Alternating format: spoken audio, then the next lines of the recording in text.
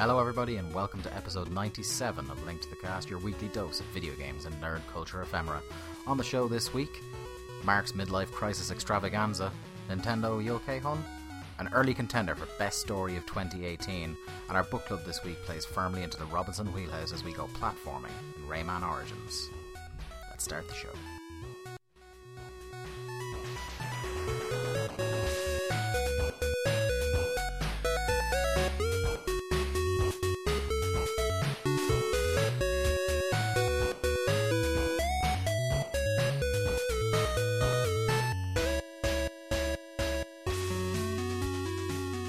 This is Link to the Cast, episode 97, from linktothecast.eu, available on all your favourite podcasting platforms, be it Apple Podcasts, SoundCloud, Podcast Addict, or Stitcher. Our party host, as always, Dave Ryan, joined by the platforming prodigy, the meditating Mark Robinson. You can call me Broken Mark Robinson. Broken Mark Robinson. You're certainly not woken, Mark Robinson. Not, no. There's a lot of things about you, but you are not awake. I'd say I'm woke, but maybe not woken. How are you? Well, I'm 3 days away from turning 30, and my body is preparing in the only way it knows how. You're celebrating your birthday week by your back giving out on you. Yeah. Yeah, I didn't go to the office today. No. Just, I came in, and there was a miserable fraction of a figure a miserable pile in a of hard secrets. chair in the kitchen. So, I'll be fine, though. I'm going to Amsterdam at the weekend. Big 3-0. So, yeah. How are you feeling about it? I mean, well, old and broken. Old and broken. That's Otherwise good, you're not having sometimes the round numbers make people go a bit loopy. Nah, the thing is There's probably someone like about 40 years old listening to this going, you sons of bitches. Well, probably. But, I don't know, I think partly because, a lot of my teen years sucked, and a lot of my 20s sucked, and things are going all right now. So, without further ado, Tiny Violin Robinson. No, it's just starting off your jaunty video game podcast. It's a matter of fact, and I'm fine to I can openly accept that, and things are all right now. So maybe the 30s will be better than the 20s. So well, look, with that said, I'm going to give you your card on the air. Oh, that was the plan. Son of a bitch. Yeah, because I only copped today. Is that you're actually not going to be here on the day of your birthday, No, are you? I'm not. Yeah, I will be in Amsterdam. Yeah, I might as well do it now. Get it over and done with. And I actually got you an age-appropriate card. Welcome to your 30s, the decade of your life that separates I and never. Let's be honest. You can see where this is going. From I'm a Napper. Yeah. Ooh, a GameStop gift card. Yeah. Ooh, for €20. Oh yes. Pro Controller Fun Donate. Oh. Well, Dave Ryan, you're a good man. Happy birthday, Mark. Thank you very much. Yeah, I think the first year you were here, you turned 28, and I got you a 40th birthday card. Yes, you did. So this year I've gotten age appropriate. Yeah. I mean, to be, the thing is compared to some other people that we know, the whole getting older thing, it doesn't really affect me because I already feel old. So, the number just is actually catching up to me. Some say you were born middle-aged. It's a good possibility. It really is. But yeah, no, I'm looking forward to going to Amsterdam. I haven't been before. I was there when I was a kid. Oh, yeah? Yeah. I did the history stuff because I was a history nerd at that age. I wasn't quite as obsessive about my football back then, where I would have been into going to see Ajax or anything that. I was into my English football, but I didn't know anything about. Unless they were playing United, I didn't care. You hadn't yet heard of Wesley Sneijder? No, God, no. No, it'll be several years before that revelation changed my life. But how was your week other than that, anyway? Fine. Just work's ticking on as usual. I played Settlers of Catan until about 3 o'clock in the fucking morning last weekend. You have a real fixation on that. It's a really good game. Look, we have it in this fucking house. I know. Right? And feels like a running shtick that you approach me to play that game exactly when I'm not in the mood to do anything every single time. Yeah, it's exactly because it's every fucking evening. We will have a games night at some point, and we have to sit down. It's it should be about an hour long, but the problem is because you pick the tile pieces at the start on where you want to place them. Yeah. And if you put them too kind of spread out, no one can collect resources, and so the game takes forever. Yeah. So yeah, so the original plan is we was going to play the Game of Thrones version of Risk, because that was going to take too long. Yeah, I was going to say, like, unless you're planning to take a couple of weeks off work, don't play Risk. Well, so apparently I didn't realize Game of Thrones it's just lost on you. It was completely lost on me. All anyone said was just take the North, as long as you got the North, because that had like the most area to conquer. Yeah. But apparently there's like the kind of amateur version that you can play that's in the box, and then there's like the full-on professional version which is in the box as well, which takes like a month. 2 ways to play. Like, you kind of the easy mode would be like playing with assist mode on a game or something. I guess like so. that. So we didn't get around to that, but we did play Secret Hitler, which I don't know if I've ever told you about Secret Hitler. I know Secret Hitler because they played it on TNT on Giant Bomb years and years ago. Did they play it again on a big live show live? I don't know. I've seen it being played though. It's one of those games that I'm pretty sure I will never find like someone who's playing it for the first time for them to get it within like 2 or 3 games. Like, you have to fuck up a couple of times to realise exactly what you're doing. Like, this is the game where, unless I'm getting confused with another game I saw them play, is the one where someone is Hitler and you try and figure it out, basically. Yeah, so you've got liberals, you've got fascists, and you've got Hitler. And the liberals and the fascists don't know who Hitler is, but the fascists know who the other fascist is, basically. And so the liberals are trying to kill Hitler, and then the fascists are trying to get Hitler elected as chancellor. And there's enough about 2016. Yeah, I know, right? And there's like a small card that's the president, and that goes around each time, and each person as they go around as president elects chancellor. And there was a person who didn't realise that they were a liberal that had their eyes opened at the start when you're doing the whole, like, the fascists have to expose who the other fascists are, while the liberals have their eyes closed. She had her eyes open. She then killed Hitler without realising that that's what she was meant to be doing, and it was just it was a mess. But it's a really, really fun game. It's only like 10-15 minutes long per round. And you realise pretty quickly who are like the sneaky bastards and who... Snakes, and who's just like that person's Hitler, and then you realise that actually that person in the first place was Hitler. Comment section on YouTube. Yes, exactly. It really is, social commentary in 15 minutes of board gaming. Anyway, how was your week? Yeah, it was pretty good. You saw that film about fucking a fish? Yeah, I saw like loads of stuff. Like, I'm not going to go into detail much now that we've got a kind of every so often movie podcast for me to go into long form chats about movies. But I saw like a bunch of movies this month already. Like, and I legitimately, I got the point. I got this app recommended to me by Aaron Treitz, commentator for the League of Keels on Twitter. Letterboxed with no E at the end. It ends in XD. And it helps me keep track, like for that podcast specifically, it helps me keep track of the films I've seen. Yeah.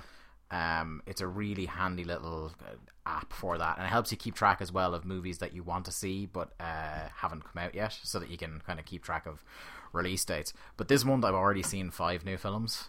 Molly's Game, which I talked about on that podcast, the Popcorn Social, which is our once a month movie podcast I do with Jack, and we'll be having you on at some point, I'm sure. Well, I need to see more films this year than Ferdinand, so... Yeah.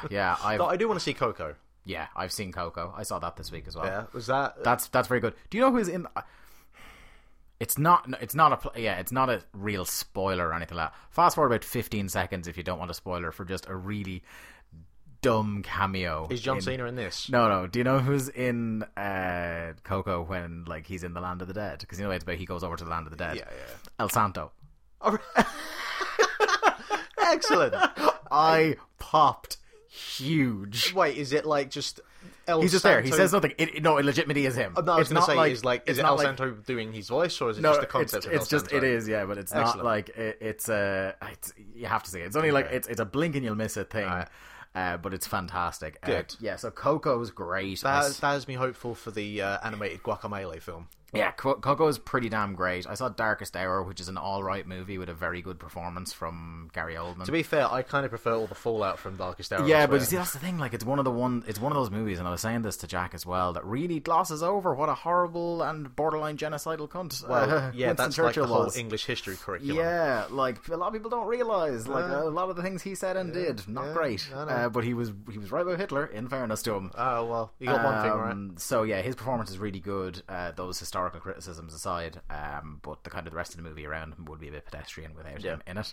Okay. I think 3 Billboards Outside Ebbing, Missouri is an absolute fucking masterpiece. I will be going to see. I've already seen that twice. I'll probably go see it a couple more I times. have heard nothing but good things. And yes, The Shape of Water, which is the fish fucking movie, as you said. I went to a screen unseen that turned out to be Shape of Water, which isn't out for another 2 weeks, I think, here.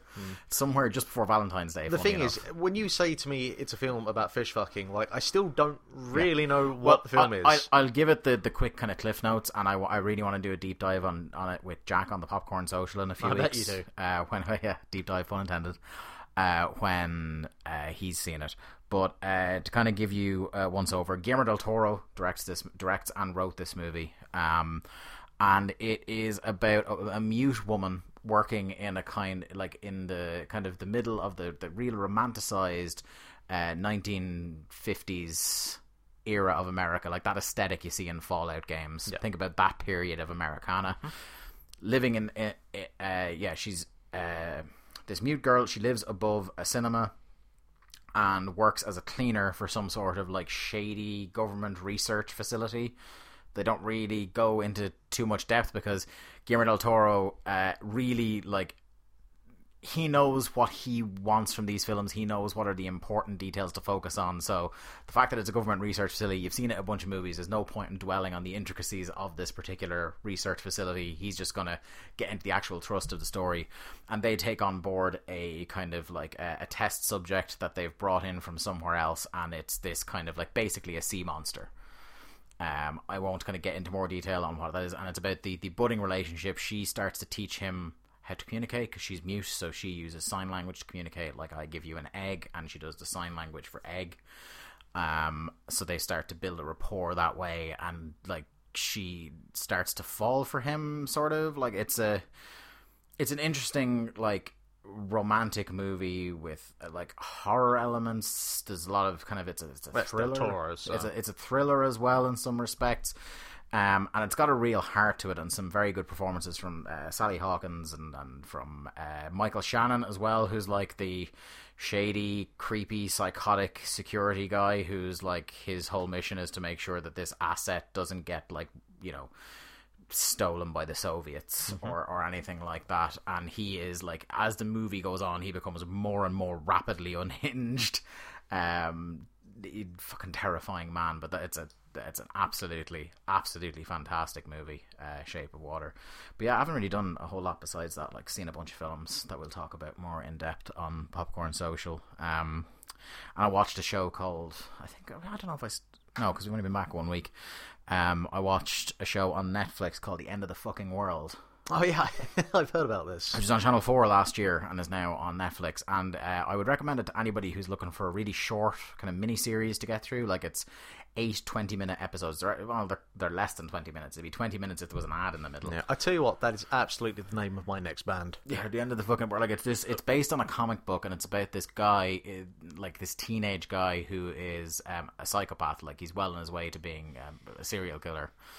And he meets this girl who herself is a bit of a sociopath, and like, he decides, oh, I'm going to like pretend to be her boyfriend, and she will be the one that I murder.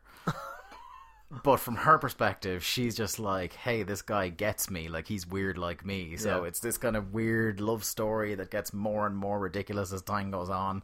Shot really cool, the music is really good in it, and it's like, it's this weirdly bleak story that also is very heartwarming in some respects, because you're just like, horrible things are happening to them and around them, and they're doing horrible things, but at the same time you're like, oh, they found each other. Yeah. You know, like, it's a very strange story. I very much like it. And like, one of the things that's weird, like, it's set current day, I'm pretty sure. Like, it's one of those ones that's, it's hard to place exactly when it's set. Okay. Pretty sure it's placed current day. And everybody in it is English, but a lot of the locations are so, like, you wouldn't necessarily associate them as looking uniquely English, you know, particularly in the latter episodes. There's no fish and chip shop in every corner. No, like, there's a bar in particular that they go into in one of the episodes where I'm like, it just looks like, on the outside, it looks like a cabin in the woods in, like, Oregon or something like that. But on the inside, it looks like a fucking English community center. It's, some of the set choices and location choices are very strange in the show, but it's very good. I wonder if that's like a stylistic thing to kind of keep like there's to deliberately displace it from time and place. The expression about to make someone feel uncomfortable is like that sense of unfamiliarity with something, where you can't like tie yourself to anything. I know here. It could possibly be. Yeah, very good show though. The End of the Fucking World. Check it out. It is on UK and Ireland Netflix. I don't know if it's on like all four or whatever their platform is called now. It used to be 4OD. But yeah, definitely worth checking out. Shall we talk video games, my friend? Let us talk about the video games playing this week. Hey, check it out. I learned the bass line from Final Fantasy II.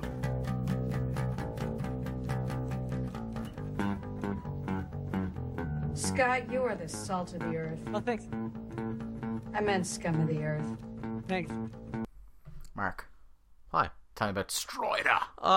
Strider. Yeah, I'm keeping it current. It's a game from 2014, which is kind of a remake of a game from like 1992 or something. Yeah. I briefly played the original Strider. I want to say that I played it as like a ROM hack, not the actual kind of original version of it. Shocking. Yeah, I know, right?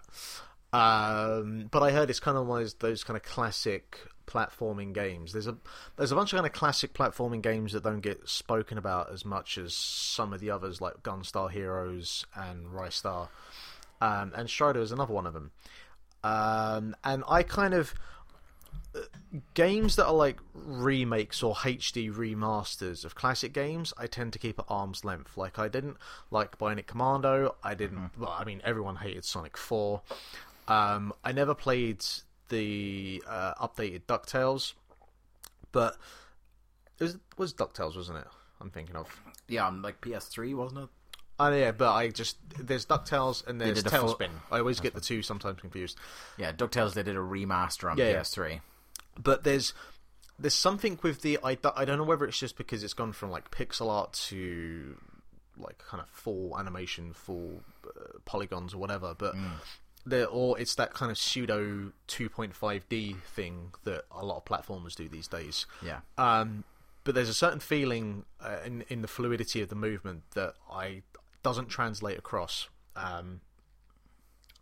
And it kind of is here with Strider, but I think just because I don't really have much of a connection to the original, I'm not as concerned about that.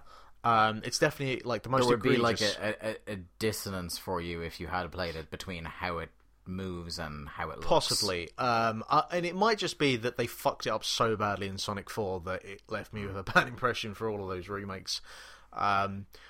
But it doesn't have that issue. Like running through, it's a real kind of fast and fluid game, and it's very much it's designed around exploration, but like going at kind of breakneck speeds. Yeah. You got a full range of movement of as you kind of collect more abilities. Like it's a very Metroidvania type game, and so you collect abilities to allow you to like double jump and smash through kind of gates on the floor. And you can wall climb, and as you climb up the walls, you can actually kind of follow along and carry along the ceiling. So, like, if there's an area that you can see, you can probably explore it unless it blocks you off with, like, electrified gates or whatever. And it's very inviting in terms of doing that. And one of the key things about Metroidvanias is that if you are going to allow the player to explore the whole world, you need to make sure that the whole world has things that are worth exploring for. Whether it's just a small thing or whether it's just a small trinket of some description, as long as there's something to be collected and it's not just a dead end, then the player will feel incentivized to explore the whole world. And Strider does a really good job of that. One of the really satisfying things about it is that as you're running along, you have like a kind of short sword attack. That's kind of your main mechanic or main form of attack. And you can run along at breakneck speed while just kind of slashing back and forth. So, like, if there are enemies in front of you, like the kind of one-hit type enemies, you just fucking mow through them as you're going along. And it's very, very satisfying. It's a real satisfying kind of game to play. Kind of in that Doom sort of way, where it wants you just to go, go, go. It doesn't want you to stop. And it doesn't... Only like you'll come across kind of the large rooms, kind of like in Doom as well, where you have like the large rooms with the I can never remember what the hell they're called, the nests that you have to Gore nests. Gore nests, that's the one.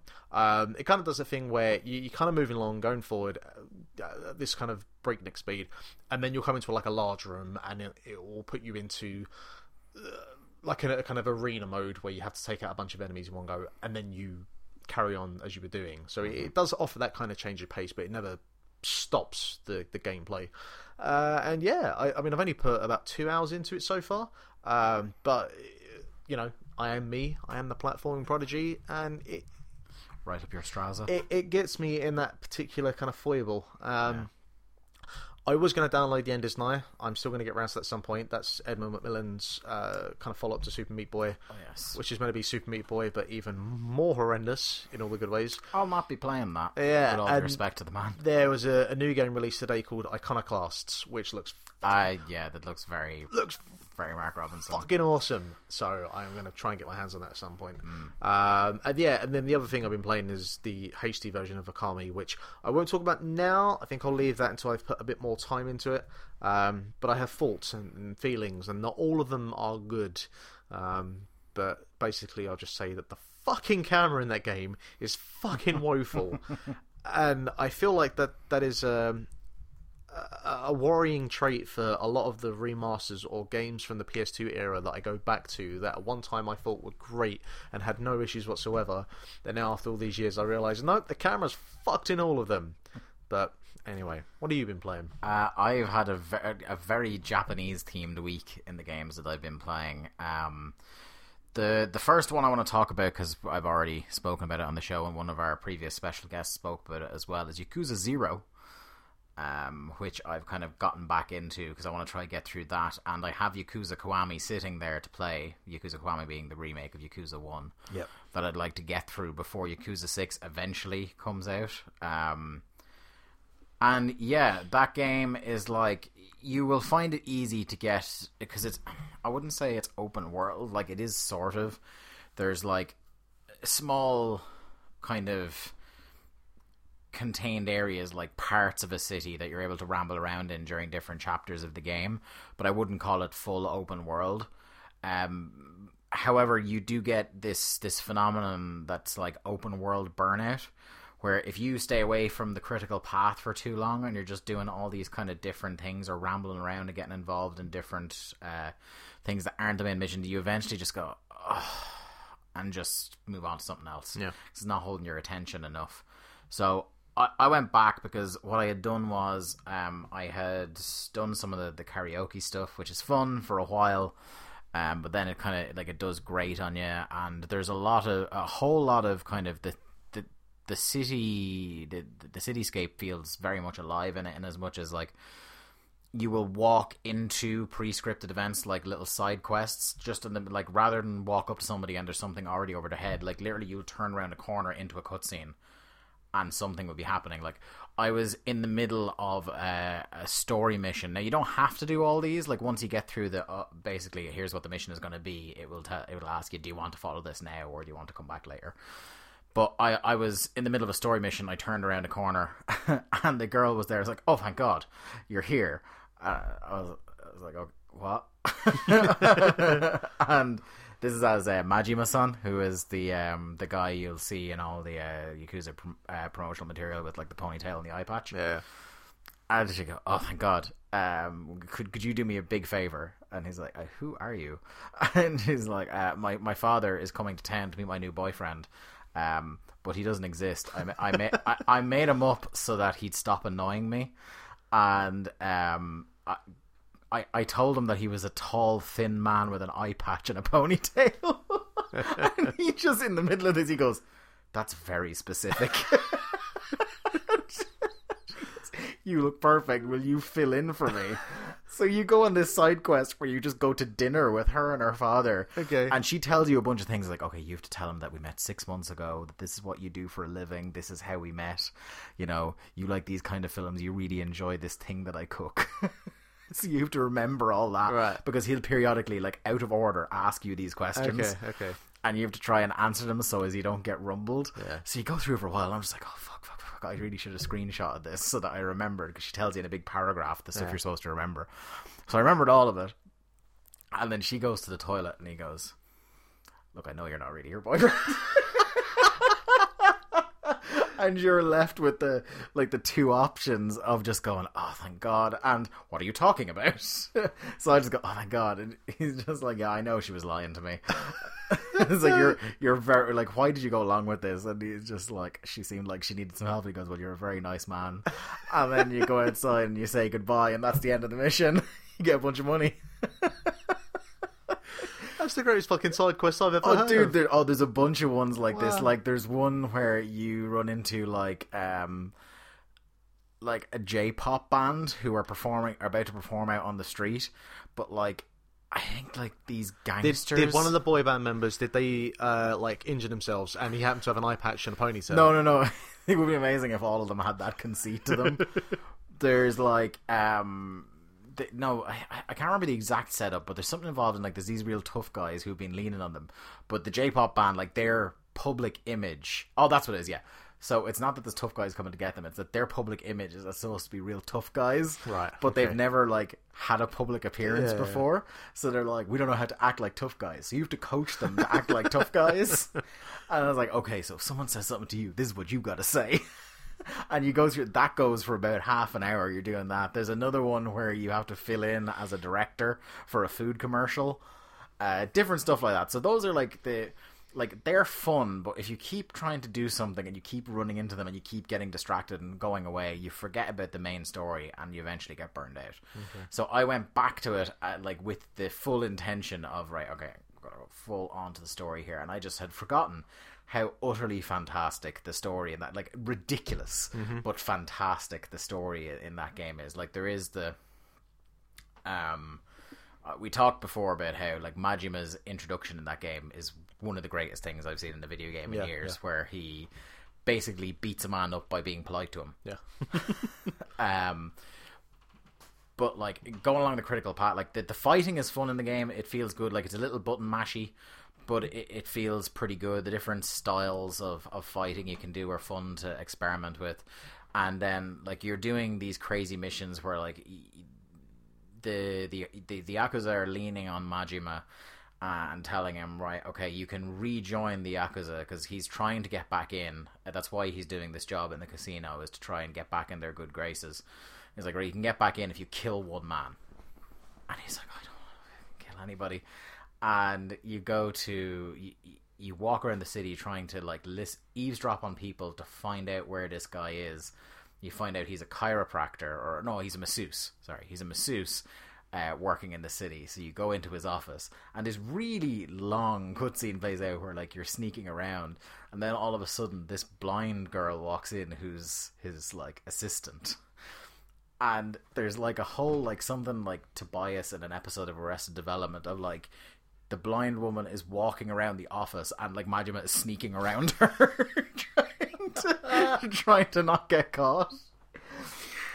Oh man. And like, you end up like getting massaged by her. She eventually catches you because like she turns all of a sudden and runs into you, right. And then like Majima tries to play it off like, hey lady, you just ran straight into me. And then you get a scene with her. Your man arrives, and obviously she can't see all your Yakuza tattoos and the fact that you have a blade on you.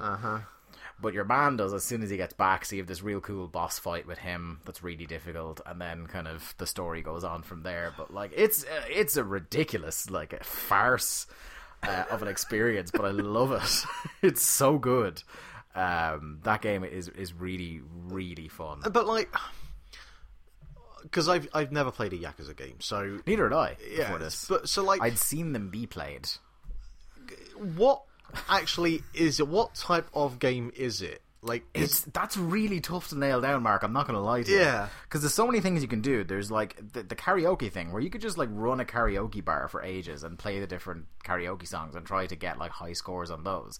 There are Sega arcades where you can play like games in them. You can do that all day if you like. There's Kevin Mann told us when he was on the show about the fishing minigame, which I haven't dabbled with, that you could just do that for ages and do nothing else.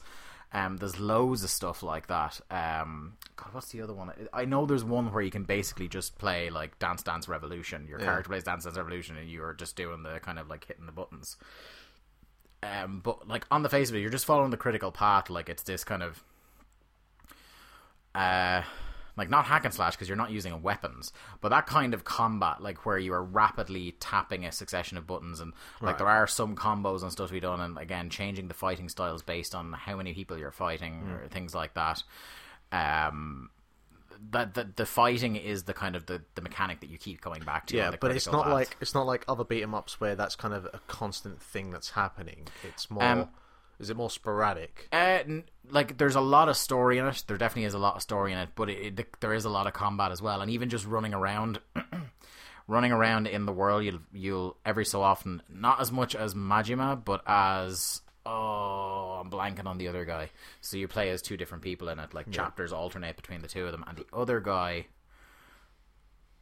I'm but it's not. But the other guy, rival Yakuza gangs who see him on the street will just run after him. Okay, so it's not like a Final Fantasy random battle sort of thing. It is kind of open world, and you all just run into people. Yeah, that they're not huge maps. With. Like there are, and you can avoid those people. Like it will pop on your map that they've seen you and they'll come after you. But if you keep running in the opposite direction, they'll stop chasing you if you don't want to fight. Cool. But yeah, the fighting is the core thing of it, and the story as well. And the sounds like the karaoke and the dating sim part of it is the core main parts. Well, of the they are game. pretty great. In fairness, the other thing I've been playing a little bit of is Persona 5. Now, Persona is this weird kind of like niche JRPG series that is like, it's not even just a JRPG series because they have their spin-offs like Dancing All Night and things like that. But the core games and the most kind of beloved members of the franchise are like hardcore JRPGs about like kind of younger people and their lives and the kind of the drama that ensues therein, and they fight in these turn-based battles where they're kind of like the persona is the name given to this kind of in the synopsis for the game here that I have in front of me, it's a physical manifestation of their psyche, so it's kind of like almost their spirit animal that they can fight with in the battle if they choose to. And like on the it's really Japanese. Yeah, like if JRPGs aren't your thing, this isn't going to be your thing. It's not even that. It's full on anime. It is, and there actually are like near full episodes of anime. Yeah, in kind of like and it's really cool. Like, so this is my second Persona game I've played. I put about 10 or 20 hours or something like that into Persona 4 Golden on my Vita. I put about 10.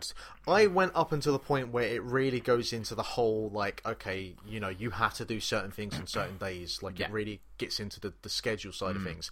And I couldn't be fucked with that. Yeah, the problem was at the time that bounced me off it is that I hadn't really, like, RPGs weren't my thing for the longest time in gaming. And the thing that really turned me around and I'm like, okay, this is now I will give it pretty much any game a chance is Witcher, which is an RPG. Like, I know it's a Western RPG as opposed to a JRPG, but even Western RPGs hadn't really been my thing very often. But Witcher 3 was the one that made me fall in love with the genre, and now I'm kind of going, this is definitely not The Witcher because The Witcher was not a game I would typically play, and I ended up loving it more than any other game I played in years. I said to myself, well, now I need to take risks sometimes and take a chance on a genre of game I would never normally play. Sure. And the other thing that won me over to Persona 5 is that this game is the coolest looking and sounding game. Like, I will say this, the first time that I saw the UI, oh my word, I was like, that's pretty good looking UI. It's so good. It's so like weird and ballsy, and like even the tile for it on the homepage on your PS4 once you've installed it is crazy. Like it's not even the logo of the game. It's a logo of like a top hat or some shit on fire that says "Take Your Heart" over it in the Persona 5 writing. The music in it is so good. It's so good. Like it's the perfect hybrid of like exactly what you'd expect from a game that looks like that and has anime elements to it. See, we had this discussion the other day actually, that because I was talking about how they were talking about this for the Giant Bomb End of Year Awards, and they were talking about the music for Persona 5, and they played a bunch of music. Yeah. And none of it grabbed me. You see, it could be a case of that it needs to be like within the context of the game. One of those it could things. absolutely be that. But like I'll just run through like this is loosely what it's about anyway. It takes place in modern day Tokyo and follows the player named protagonist who I remember Giant Bomb called him Larry Bird Jr. and I called mine Lefty Duckton. I called them that because you know when you get these fake Facebook profiles that try to add you, Yeah. and they have ridiculous like kind of random name generator names. Yeah, I'll never forget. I got a friend request from someone called Lefty Duckton.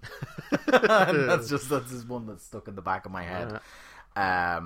He gets a transfer to a fictional Shujin Academy after being put on probation for an assault of which he was falsely accused. So you see like a prologue in which there was a woman who was presumably about to get raped, and your player character intervenes and kind of runs him off, and somehow following this he gets the blame for the assault and gets kind of shifted away from his home. During the course of the school year, he and other students awaken to their persona powers, becoming a group of secret vigilante known as the Phantom Thieves of Hearts, who explore the metaverse, a supernatural realm consisting of the physical manifestation of humanity's subconscious desires to change malevolent intent from the hearts of adults. As with previous titles in the series, the party does battle with enemies known as shadows using physical manifestations of their psyche called personas.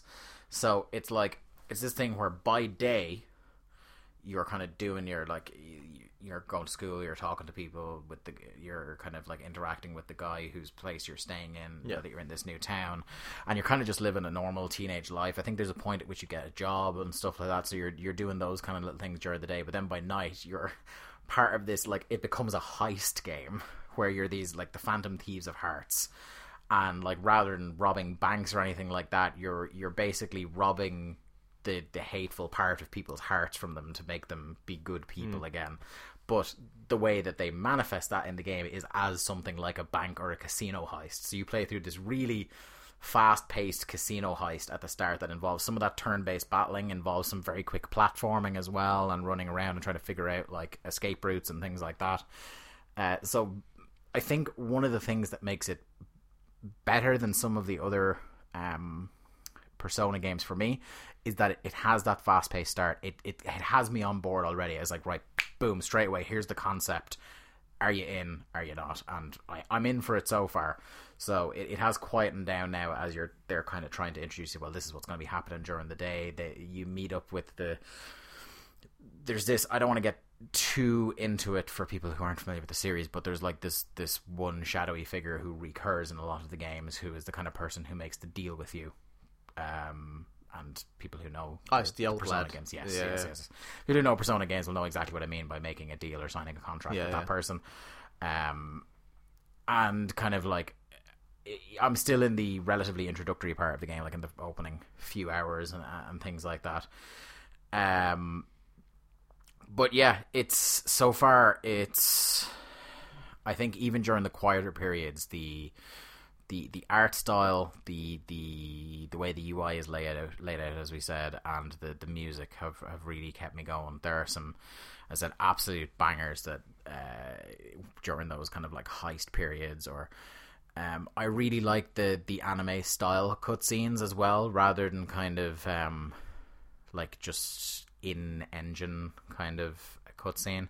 Like, they're fine as well, and they do some of those. Like, so there's kind of two types of cutscene, and there's the one that are like fully beautifully animated with full voice dialogue and stuff like that, but then there's the second kind, which are like mini cutscenes when you run into somebody in the world, which is basically just text box at the bottom with the name of the person and their face, and them just making noises, you know, kind of like in a Pokemon game or something like that, where they just go, oh. Not quite like Ecom Bokom when Mumbo Jumbo's talking to you in Banjo-Kazooie, but that sort of a thing is the second type of cutscene when they don't want to go full anime on it. But yeah, enjoying it so far. Hopefully I will give a progress report next week, but yeah, I'm enjoying a Persona game. Who'd have thunk it, eh? Shall we talk about the news? Got it. The news. News on the mark!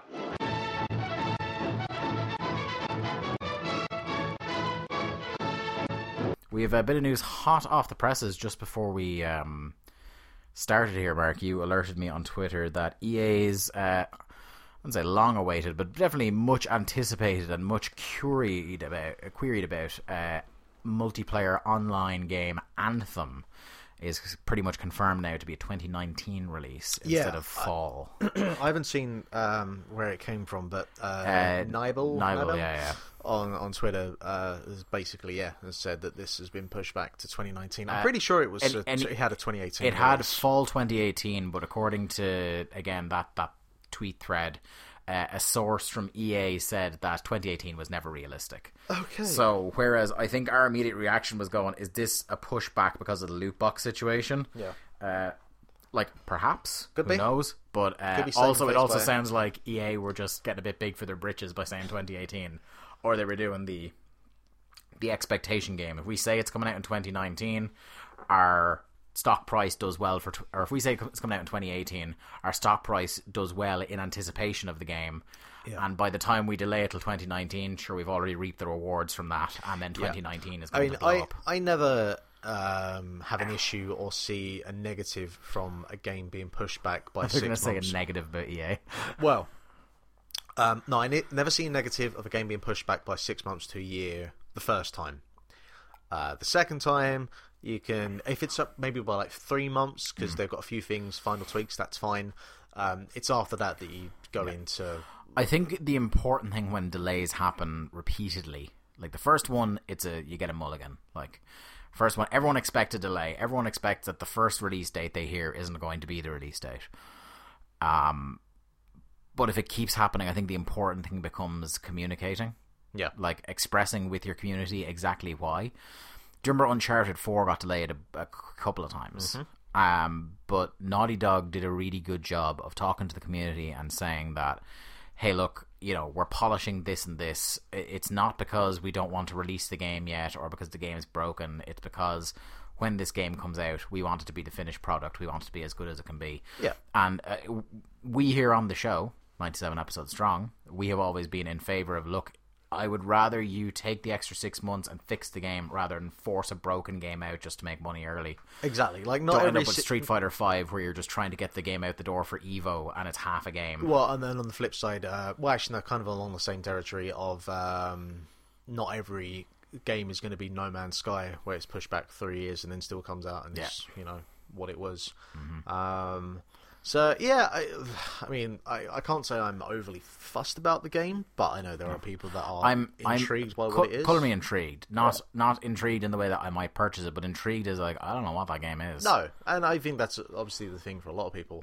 And also just like... It's hard for me to get excited about a game where I don't even know what genre it fits into. Yeah, and I'm just curious about EA published games in general at the moment, because...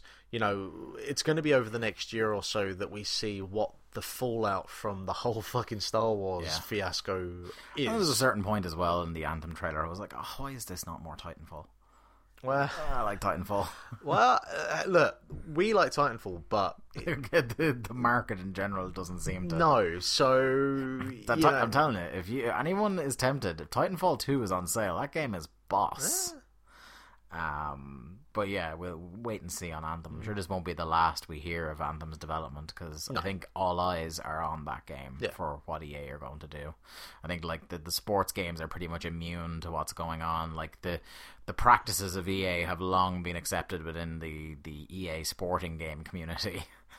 I don't think FIFA's going away anytime soon. We're in an... No, we're not. We're in an on year for Battlefield. We should get a Battlefield this year. Because it goes Battlefield, Star Wars, Battlefield, Star Wars. So we should get a Battlefield this year. That will be interesting. Oh. All right. Because Battlefield 1 was boss. But if they put the same shit in it that they put in Star Wars, then it's going to be trouble. But also, like, do they... What do they go with next? Do they do World War II or the 100 Years War? Yeah, it's all very... Crimean War? Where do they go? I say it again, Battlefield 1 was really good. Like, that was a bit... I was very skeptical of it. Fucking cards on the table here. They blew me away with how well it was treated and how good the game ended up being, in fairness to them. Moving on. We talked at the end of the news segment last week about how Nintendo are making this announcement tonight. It's something about some sort of new way to play. Is it some sort of motion control based thing? What could it be? Mark, This show last week could have lasted 1,000 hours and we would not have guessed what it was going to be. We were sitting here having finished recording. We were watching some wrestling on the WWE Network, $9.99 a month. And or $1.99 if you cancel your subscription. All of a sudden I looked over and you were nearly in tears. Like, but with joy and laughter, I would say. Like, a weird mixture. Like, it was joy, laughter, what the fuck? There was a $33% 33% bewilderment factor going on there. So, Nintendo have announced this new thing that's called Nintendo Labo. I don't know if anyone has confirmed how it's pronounced. I'm going with Labo because of the amount of Gabo jokes that have been going on. I'm going to go with Labo just to mix it up. That's kind of... I mean, you say that wrong, that's a bit sinister, that one. Wow, it's me. Yeah, everyone's going to be playing with their Labo in April. I don't like that. That doesn't sound good. Look, they made a fucking console called the Wii. Yeah, so... that's true. And if it wasn't weird enough, then they went Wii U. Yeah, exactly. Anyway. It's by the sheer grace of God they didn't call it the Switch. So they introduced this new thing called Labo, which is basically peripherals, but cardboard. So you get like there's 3 packs that can, the whole Labo range is 3 packs, and there's like a construction pack which makes a bunch of things. We'll come back to that. Then there's like the B pack, which is the robot kit, which constructs like a robot and a backpack for some sort of robot fighting game. Looks a bit Rock'em Sock'em Robots. And the third one is like, this is the crazy, like, there's like a $9.99 pack of like Nintendo Labo, like, you know, stickers and duct tape and stuff that you can use to decorate your Labo stuff. But the things you can make on this Nintendo Labo are just fucking wild. And the way it interacts, like, it's not a standalone thing. This incorporates into the Switch. Like I said, it's a peripheral, so you can see things like this little kind of RC car, which you click you construct this. You follow this. It's so fucking weird, man. You construct this little RC car out of cardboard. You slide the Joy-Cons into either side of it. Then you go on to your touch screen on the actual Switch. And using the fucking HD Rumble. Remember how much we laughed at the HD Rumble going, what the fuck will they use that for? Uh-huh. Well, they fucking showed us, Mark, because it uses the HD Rumble to move the thing along. And you can direct it that way. It's fucking... Ugh, it's so weird. There's... I sent you the... You can make a little piano out of it.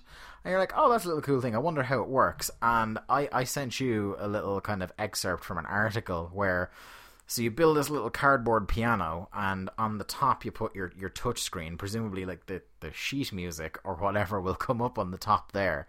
But you slide your Joy-Cons in at the back somewhere, and the IR receivers on the Joy-Con are able to tell which key you're depressing on the piano and how hard you're doing it, and in that way is able to tell what you're playing. Yeah.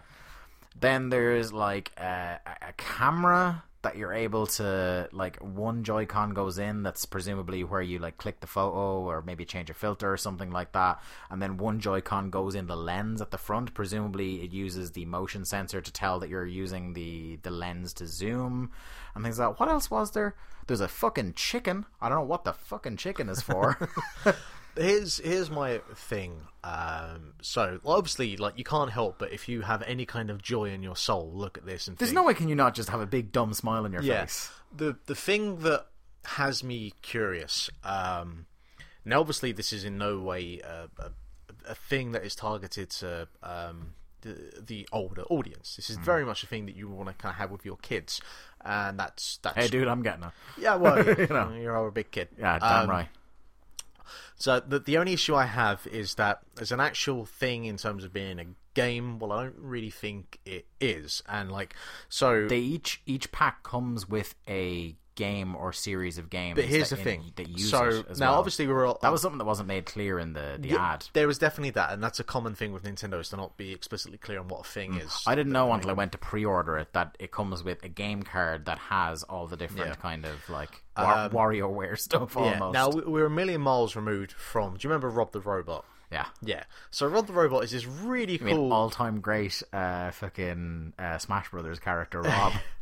This really cool concept, but actually in execution, like in terms of the games that come with it. The Power Glove. Yeah, well, not so much that, because I suppose it did actually have some kind of games focused on the Power Glove. But in terms of actual kind of things that you can do with it, with games and stuff, like I do wonder how...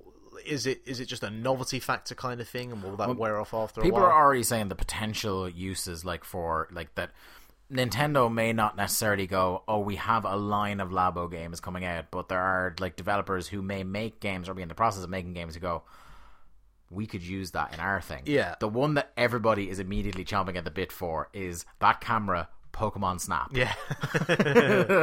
These people, within minutes, all caps, just give us Pokemon Snap, you motherfuckers. But on the flip side of that, the thing that I love about this, and like this was the tweet that I made, was that you've got fucking Xbox One saying, hey, here's the most powerful console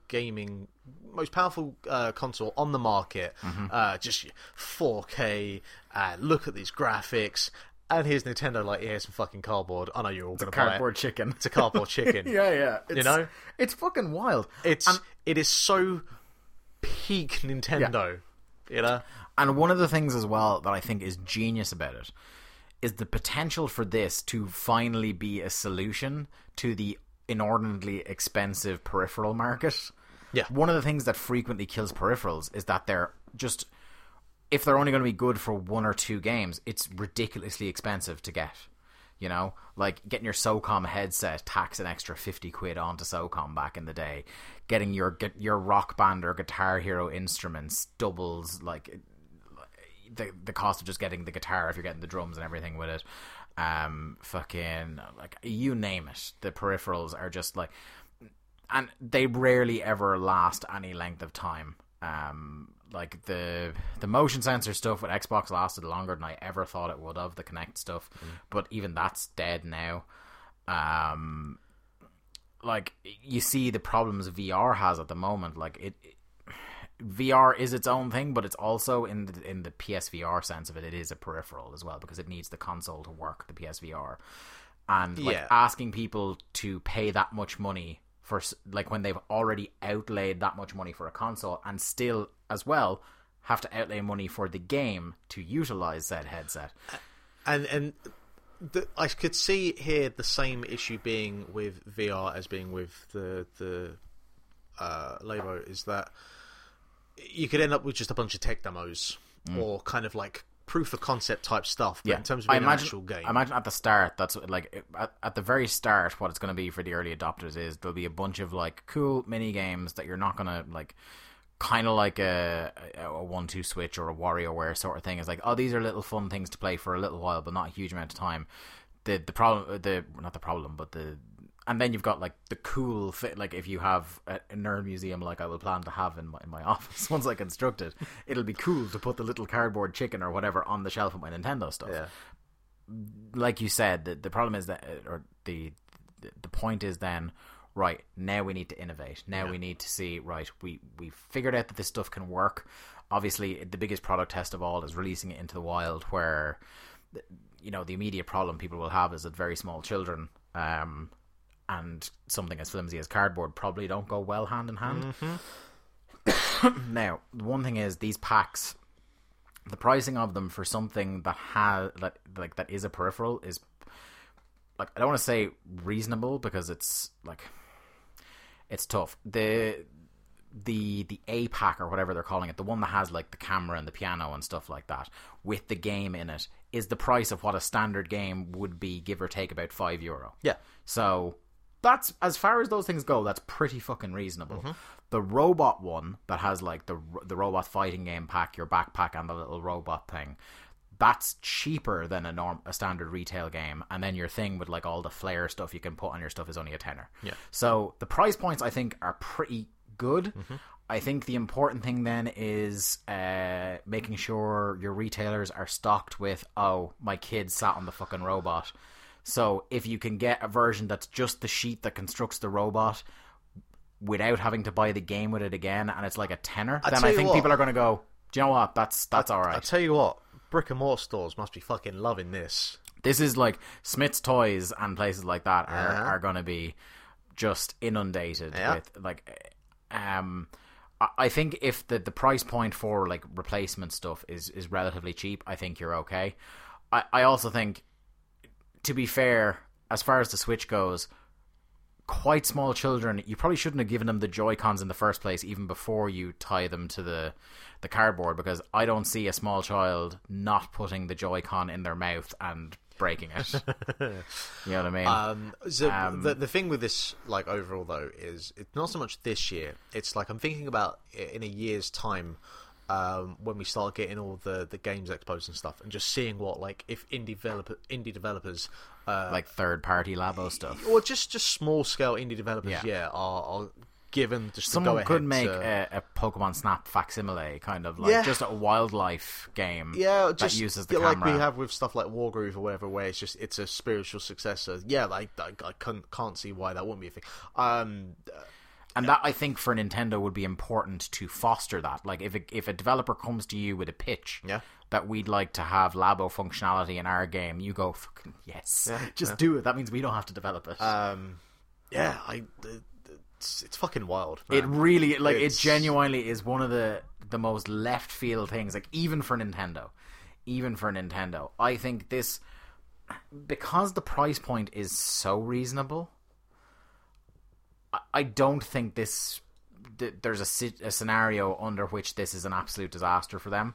I think the worst case scenario is that people go, yeah, you know, that like it wasn't all we'd hoped it would be, but it's some cool Nintendo shit.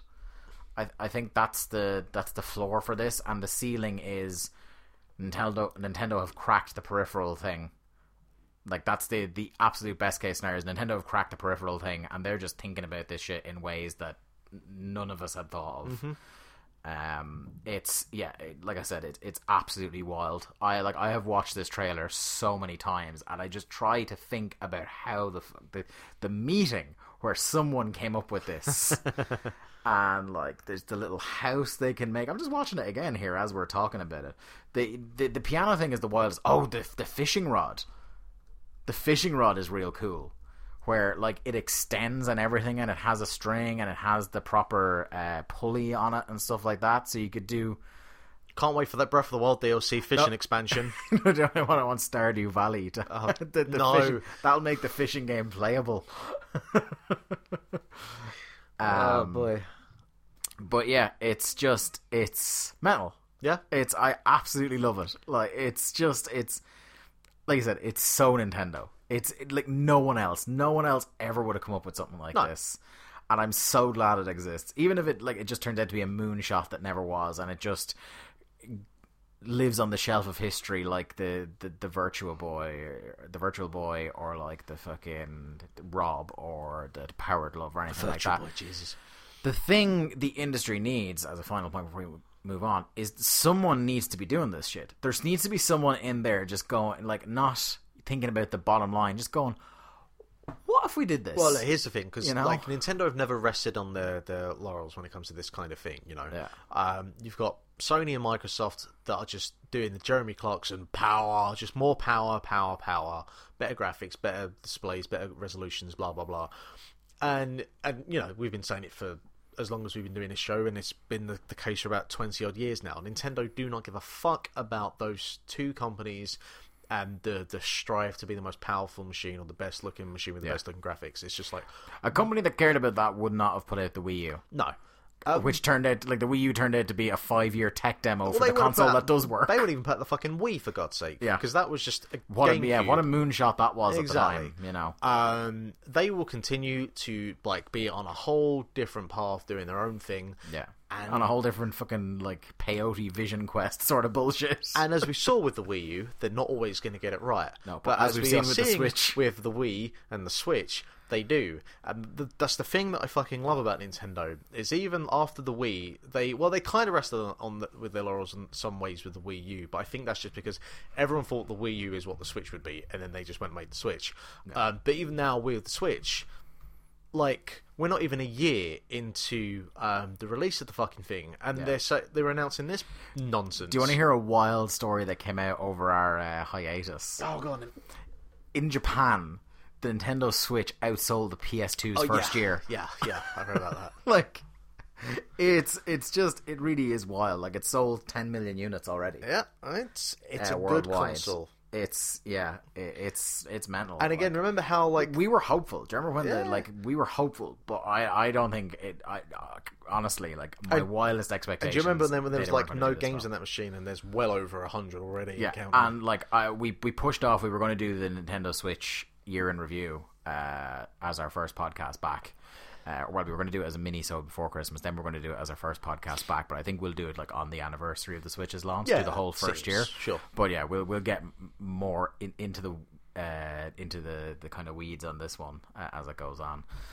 Speaking of Nintendo, my friend, the most downloaded game of 2017 on Nintendo Switch was Stardew Valley. Yeah, it was. Of course, it was. Yeah, at first I was like, really? And then I was like, oh yeah, because of the internal memory issue on the Switch. It's like, of course. Downloading Breath of the Wild and that fucking thing. Although, friend of the show, Jack Lazell, is after getting himself a 128 gig SD cards. There was a sale on. At some point, I'll probably have to do it as well. I got one as well. Yeah. Like, even getting a 16 gig SD card for my phone makes all the fucking difference in the world. I got the 128 because I was going to put it into my tablet, but my tablet doesn't take that particular one. And then I just went, I might refund it. Or let me just have a look at the Switch here. Put it in the Switch, boom. There you go. So 128 gig memory on my Switch now. I'm not surprised if you'd have asked me and I hadn't read Only this. came out in October as well. Yeah, but it's crazy. that good. Yeah, it's that fucking good. It is. It really, really is. And it's like, I know we keep saying it, but that is a perfect Switch game. Yep. It's like was it 50 or 60 hours I've already plunged into it? Something. I'm up there already. And I would be well past that if Odyssey hadn't come out. Yeah, I got distracted by SteamWorld Dig and then Picross. But yeah, so Sonic Mania was third, which is great, which means that game did very well. Apparently, I had heard, I think Waypoint Radio or maybe the Beastcast or someone like that had talked to somebody at Sega, and they were like, "Oh my word!" But you know what? They really I think it really is true what people thought about it. They thought Sonic Forces was going to be the game. Of course. And I bet you they'll fucking make another Sonic Forces before they make another Sonic Mania. No, they'll do. Oh, we'll do Sonic Mania 2, but let's just put out a Sonic Forces 2. Just. Although some of the Let's Plays I've seen of Sonic Forces 2 are fucking hilarious. Oh, Jesus. But also followed by Rocket League, Snipper Clips. I still haven't downloaded Rocket League. What's the matter with me? We still haven't played the expansion for Snipper Clips. We have not. And Overcooked, which apparently is fixed now. At some point I got that. Did you? It was 25% off for a couple of weeks there around Christmas. We should play that at some point. Yes, definitely. And you can play it with the two Joy-Cons, can't you? You can. Mm-hmm. Yeah, but well done, Stardew Valley. A game that we mentioned, quite some time ago. Remember, We Happy Few, the kind of brutal survival horror game. 2016. Yeah, I would think so. The one with the kind of jaunty English aesthetic, looks like a bit like Clockwork Dishonored. Orange, Dishonored. There's all these sorts of influences in there. Developer Compulsion Games has confirmed that its jovial 1960s-inspired dystopian survival game We Happy Few will no longer release on April 13th, as was previously announced, and is now delayed until this summer. Yeah. The early access program has been suspended as well, so this doesn't sound great. It seems like some things are on fire under the hood and they need to take some more time, which again, like we said, rather than force out the broken version. I don't think it's so much that. I remember oh dear, it was E3 2015. Oh shit, because I remember Alex Navarro talking about We Happy Few, where he went, that whole intro sequence that you see is as good as you think it is, and then after that things go downhill really quickly. Well, I watched Jim Sterling play it, and it's just like, it's a whole load of empty after that. Like, it's just, and it is a really like punishingly brutal survival game. Like you have a sleep meter and things like it's real, like it's too hardcore for, because I don't really like that kind of like special circumstances, things like like survival horror I love, but like hardcore survival, like Don't Starve, I never got on to Don't Starve. I like Don't Starve, but it is very difficult. Yeah, but it is that kind of level of just like kicking your ass. Yeah, it's the kind of thing where you will die instead of like a Binding of Isaac, where there is, an end game, if you will. After a thorough review of the game beginning to end, the developers decided to delay final release on PS4, PC, and Xbox One in order to improve its structure and flow. Alongside the delay, Compulsion has also announced it's taking steps to address complaints about... Oh yeah, I remember this story. We Happy Few controversial price hike last year when the game rose from £23 sterling to £40 sterling. Whoa. After it decided to partner with Gearbox. Ah, yeah. Oh, Randall. Randall Pitchford coming in there yet again. He didn't have a good week last week. I was seeing some tweets. No. I'm always seeing tweets from young Randall. But yeah, so we'll keep an eye out to that. Sorry, We Happy Few fans. I wonder has it gone off the store now for a pre-order now that because sometimes when dates are cancelled, like I remember when Hitman moved from the one game to episodic and they cancelled all the pre-orders got cancelled and got refunded. It's happened a couple of times to me with games. A little bit of sad news here. You may not know the name, but you know the covers. Legendary cover artist Bob Wakelin passes away. The artist behind some of the most iconic cover art of 80s games has passed away. Wakelin's work left an indelible mark on the imaginations of players in the 80s, responsible for the covers of games like Contra, Ocean's Batman game, and Operation Wolf. During his time at Ocean in the early 80s, Wakelin said he was producing some 3 covers a week through a fog of weed smoke and bleary hangovers. And when the publishers knew they had a lackluster game on their hands, they'd ask Wakelin to double down on the art to compensate for deficiencies elsewhere. Quite often, Wakelin's art would prove more memorable than that which it was selling, and for many players, it's Wakelin's art that captures best the anarchy and energy of gaming in the 80s. Farewell, Bob Wakelin, and thanks for lending video games to your brilliant vibrancy. There's a great documentary, I think, to be made in like 80s video game cover art, which was always fucking wild as fuck. Wild or terrible, like or a combination both, of the two. Both. Like like almost every cover in the 1980s looked like an Arnold Schwarzenegger film. Yeah, like scroll down that article For the Operation Wolf one? No, for the Whizball one. Okay. Oh, it wouldn't come up. The JPEG's dead. Oh. On my version, sorry. No. Keep scrolling. It's in the comments. Oh, it's in the comments? Yeah. Which one am I looking for here? Whizball. Okay. Believe me, you'll know it when you see it. Chase HQ is a great one there. I'm loving Daley Thompson's Decathlon. This is really taking me back. Like, you should go to the Eurogamer story and just have it. Like, there is, like you said, just a litany of classic 80s. Renegade 3, that is a great... he's both punching the man and high kicking the man in that. Right, there's a big gap, and then the next one will be Whizball. Oh, wow. Wow. They've given the ball a face. That is great. But it looks like a dank meme version of the moon from Majora's Mask. Tell you what this has done is actually remind me that the Batman game on the NES is fucking great, but also fucking difficult. Yeah. That was the first true great Batman game. Yeah, these those old games. We don't know how good we have it now, do we? In terms of difficulty. Interesting, like for people who enjoy like bootleg systems and stuff like that. A bit of interesting news: the PlayStation 4 has officially been hacked. As in, they've figured out how to crack the console. Oh dear. Pirate software is now available, and more PS2 titles are running on the machine. Oh, dear. Homebrew PS4 development on older consoles is finally happening, which has in turn led to the arrival of pirated software and a way to run more of the PS2 game library on Sony's modern console. The floodgates opened earlier in the month with an exploit that allowed low-level system access on the console, albeit restricted to consoles operating within the system software 4.05 specifically. This automatically limits severely the amount of consoles on the open market that can run this exploit, because it's very tough to roll back firmware and stuff like that. And the vulnerability in the console was patched with firmware 4.06, which arrived way back in November 2016. However, since the exploit was released, there's been a lot of activity and support from hackers, including the arrival of Linux support, full root access to the system via FTP, and the arrival last week of PS4 Hen, a homebrew enabler.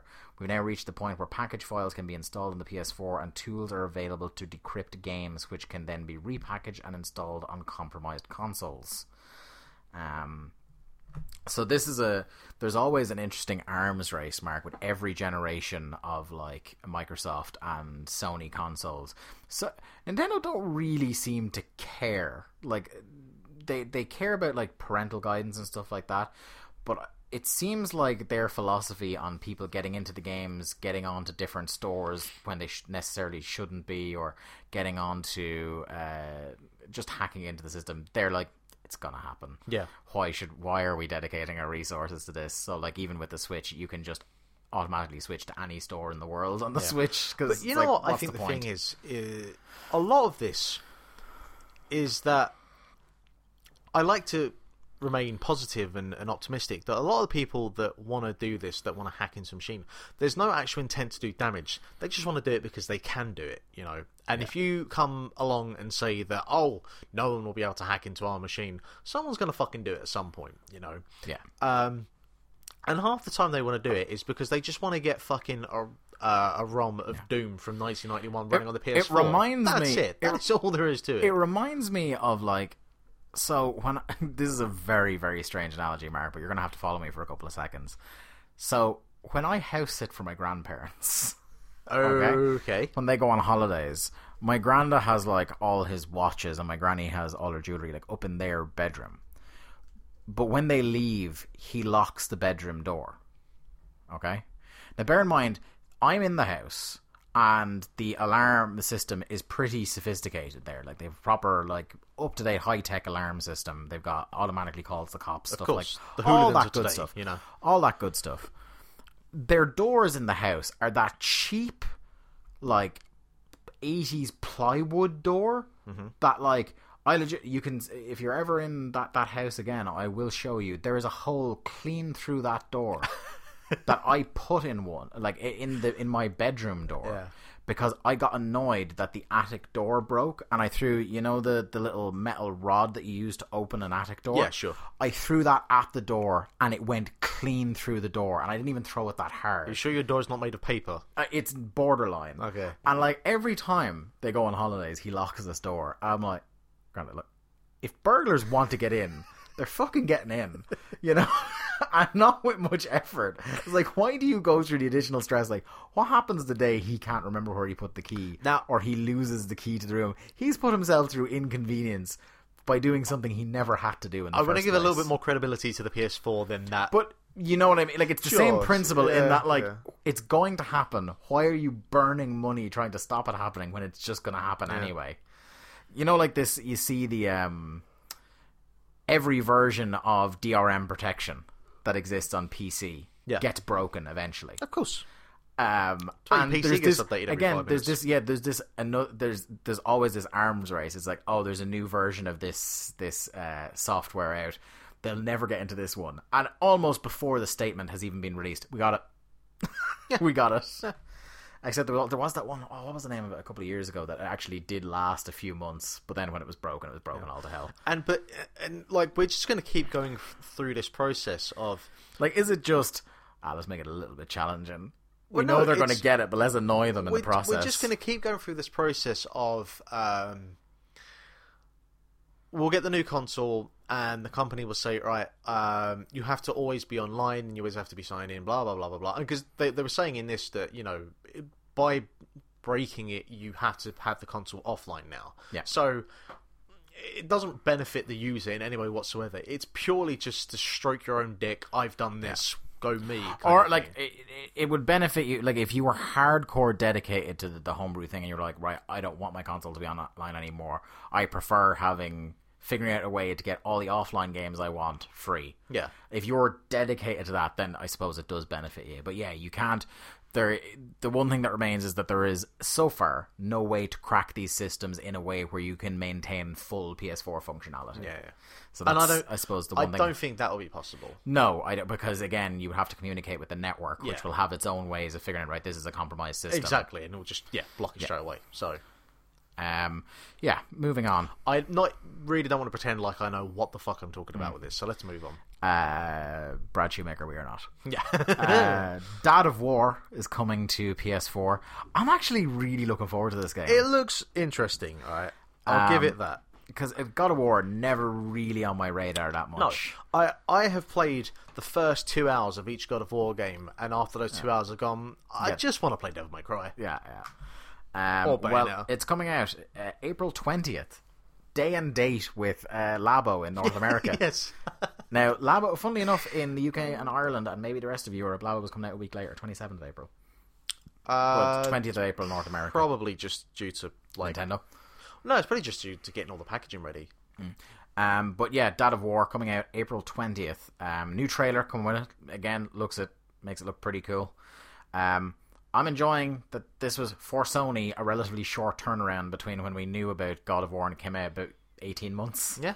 Like, it wasn't E3 just gone, it was the E3 beforehand. Well, considering like what they had to show, and in fairness, from the start they said it was 2018. Yeah, or from what they had to show from the start, like there was already quite a bit. It looked there. pretty far, like it was already playable. Like obviously it was a kind of vertical slice, as they say in the biz, where it wasn't the whole game and it was a developer that was holding the reins and not just someone who was deliberately trying to break the game or see where the limits were. Yeah. But still, like you said, that part was fairly far along. So April 20th, I'm looking for. I think this might be my first PS4 proper purchase of the year, like because the first party lineup isn't for a lot of consoles this year is a bit quieter than it was last year. Yeah, there's no bang to the ear of Resident Evil to start us off, is there? It's just, no, there's not. Far Cry next month is the first big one, I think. Yeah, what has been the biggest? Dragon Ball FighterZ is out this Friday. Ah, that's true. Even and still, that I don't depends think on. that'll be... I'm going to be doing a very much wait and see on the reviews on that one. I have the money if I want to get it. I'm going to wait and see what everyone says. See, here's my thing with that. I say I have the money. I have the trade-ins ready. I like Dragon Ball Z, and I kind of like fighting games. I just don't have the time to play them anymore. Yeah. Not to the point where I feel like I know what the fuck I'm doing with them. Well, you see, for me, it'd be like wrestling games where I don't obsessively play them, but it's kind of like just pop it on, play for half an hour, boom. Yeah. Because I'm a very much casual, like I'm not someone who would ever try to competitively play them online. No, but for me, I think at this point, I'd rather just watch like a bit of someone else playing it, go, yeah, that's a good looking game, and then move on with my life. Ballsy move. Speaking of first-party games from Microsoft, they have made the Xbox Game Pass deal look a bit sweeter, which is this subscription service for £7.99 where you get access to a bunch of different Xbox games. Every single first-party Xbox game will be released day and date on Game Pass. If you Game Pass, you don't need to pick this game up at retail anymore. Which is like... It's a bold stride for that digital future because obviously, you know, in one respect it cannibalizes physical sales, but in another respect, if you can get everyone's $8.99 a month as opposed to just $60 in 1 year, you're coming out ahead there. Your thoughts on this? Obviously there's not a lot of them. Well, there is that. I remember one of the last times we were talking about Microsoft, and I'm pretty sure I was saying that they need to come up with a strategy because on the current trajectory they're on the current path they're on, they ain't got fucking hope in hell because they don't have the games coming out to make the money, and the games that they have coming out and the install base that they've got. If they have aspirations of catching Sony, they certainly don't show it. No. And if they have any hope of doing it, it won't be because their lineup is strong. It'll be because if Sony take the foot off the gas. Yeah. And so we've seen the things that they've been doing with like the backwards compatibility, which is excellent, you know, and full credit to them because I can play Red Dead Redemption in HD. Exactly. You can't do that with the PS4. So, you know, there's a lot of things to like about the Xbox One, but it just keeps coming back to the fact that they just don't have the games. Yeah. So a Cuphead every 8 or 9 months isn't going to do it. No, certainly for people who don't already own the console, or I don't own a fucking PC. Yeah, you know. So it's very much a bold move. For me, I see the kind of desperation of it more than the thinking on behalf of the consumer. Because I don't see the reason to do this or the need to do this other than people just not buying these games or we're just not getting these games being played, you know? Although, like, if you're not somebody who has a lot of like a la carte subscription things like the network or like Netflix or anything like that, if you're a hardcore gamer and you see over 100 games for the price Netflix costs every month, that's a fucking brilliant deal. Yeah. You know now, what I mean? with that said, I bet Rare are fucking loving this because this means that a lot more people might be playing Sea of Thieves than they could have originally be anticipating. So the three that are kind of like pushed to the front here because they're the only 3 first-party games that are supposed to release this year. Well, yeah. Not One sure of them yeah. is a bit. So we got Sea of Thieves, State of Decay 2, and the long heralded Crackdown 3. Which, like, I really hope enters Last Guardian territory. I really want there to be another Last Guardian. You know? But Half-Life 3 isn't Last Guardian anymore because Half-Life 3 just isn't coming out. But from like looking But at I want those, the game that they constantly tease is coming out and just never went. Duke Nukem Forever. That's what I want. Looking at these 3 games, this is only just £8 just to get Sea of Thieves, you know. But how? Because I didn't read more into this. Like, how does this work in terms of? Is it $8.99? But you need to be signed for the year. It's like PS Plus. Okay. If your thing lapses, all the games Then lock. all that, right? Fine, sure. Yeah, that makes sense then. Yeah. It's pretty, like, if you have that money to spare, you're getting a great deal there. Yep. You know, if you have an Xbox, you might as well have this. Like, if you only have an Xbox, you might as well have this. If you have any other console, your Xbox, much like mine, is gathering dust until the next Cuphead or Tacoma or whatever comes You out. might be waiting a while for that. Yeah. But hell, do you know what? Still the best. Still the best of the main consoles for streaming media apps. Fair. The WWE Network app, the Netflix app. It's their flaws. Well, sure, because it was meant to be a fucking entertainment unit. Exactly. That's the one thing they need to. But I do enjoy that my favourite game of last year came out on a console that I don't own. Yeah, you're very lucky you have me in your life, aren't you? I got PC at work. Here's a wild one. Like, anytime fuck- Mark, that you beat a game and you think, like, I must have no life that I managed to beat Cuphead this quickly or anything like that. Just conceive of this. Guitar Hero Expert completes Through the Fire and Flames without making a single mistake while blindfolded. I have never, even on easy mode, completed Through the Fire and Flames. I've completed it. I haven't completed it 100%. Well, as in, like gotten through it. I think on easy mode I've gotten like maybe 90% on it. Although, to be fair, I don't think it's maybe. I don't think that I've not completed it because I haven't been able to finish it. So I've not completed it because I've just given up on the song about halfway through. So, Through the Fire and Flames is a Dragon Force song that firstly is very long. Yeah. Secondly is very, very Bad.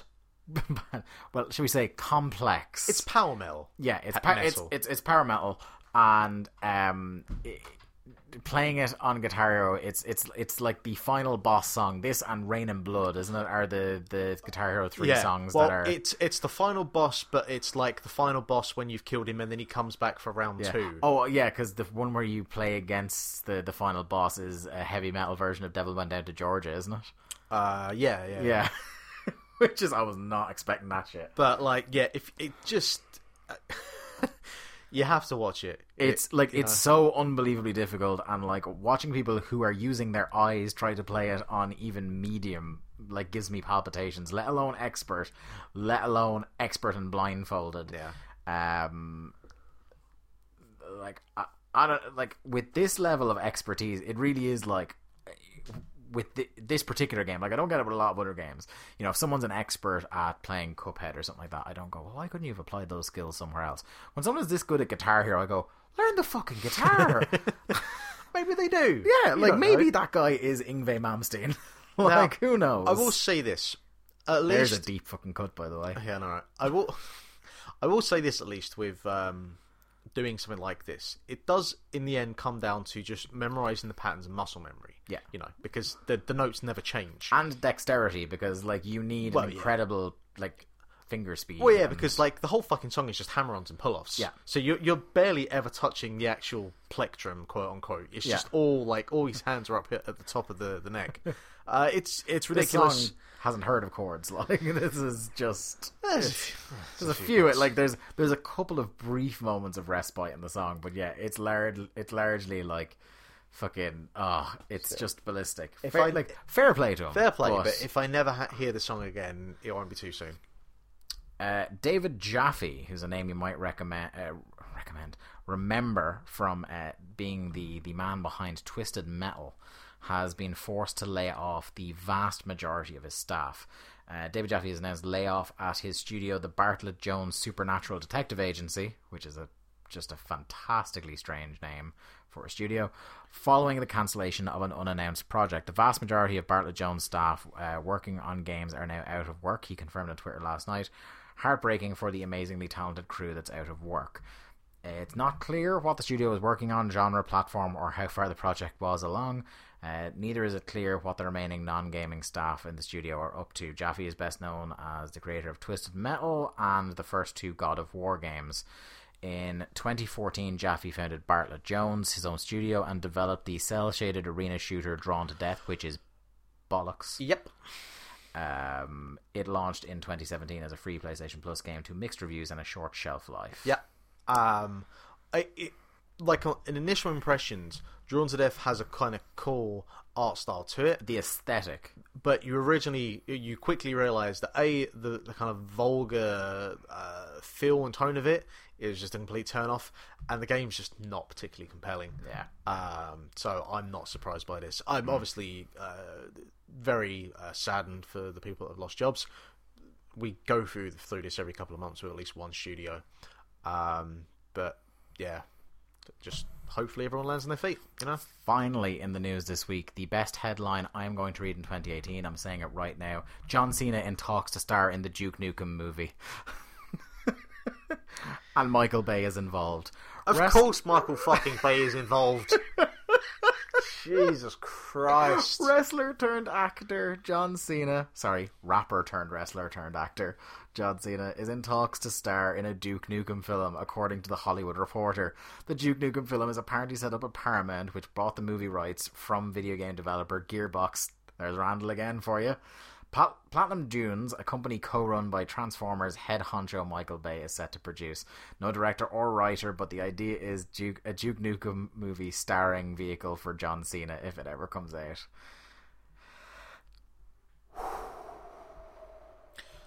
Okay.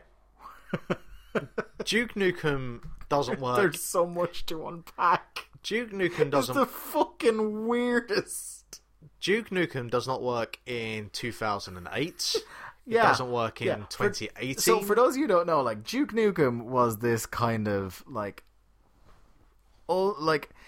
testosterone leaking first person shooter from the night that was such a product of the 90s. Like, it's so 90s. And it verges on the line of being a parody of action movie hero type stars, but it's not self-aware enough to be parody. Not self-aware. Like, it thinks it's self-aware, but it's not. No, but it verges on the line enough, and it's because it's of its time in the 90s and just looks like a Doom clone. Yeah, that it does kind of get away with it. Yeah, Then you have Duke Nukem Forever. Yeah, so Duke Nukem Forever was it 14 years it was in development?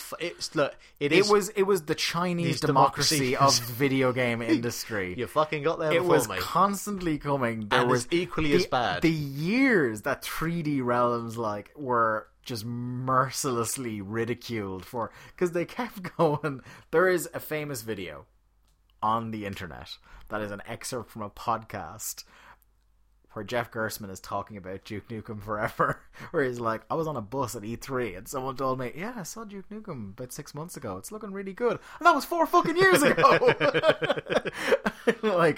It took so long, and it came out and it was just shit. It was so bad. But not even, it was bad in the way that, obviously, it was running on a game engine that was about 5 years too old. It was mechanically out of date, and just tonally, obviously, just so out of date. Yeah. And you're telling me, alright, you're telling me... I am telling you. That you are going to take John Cena.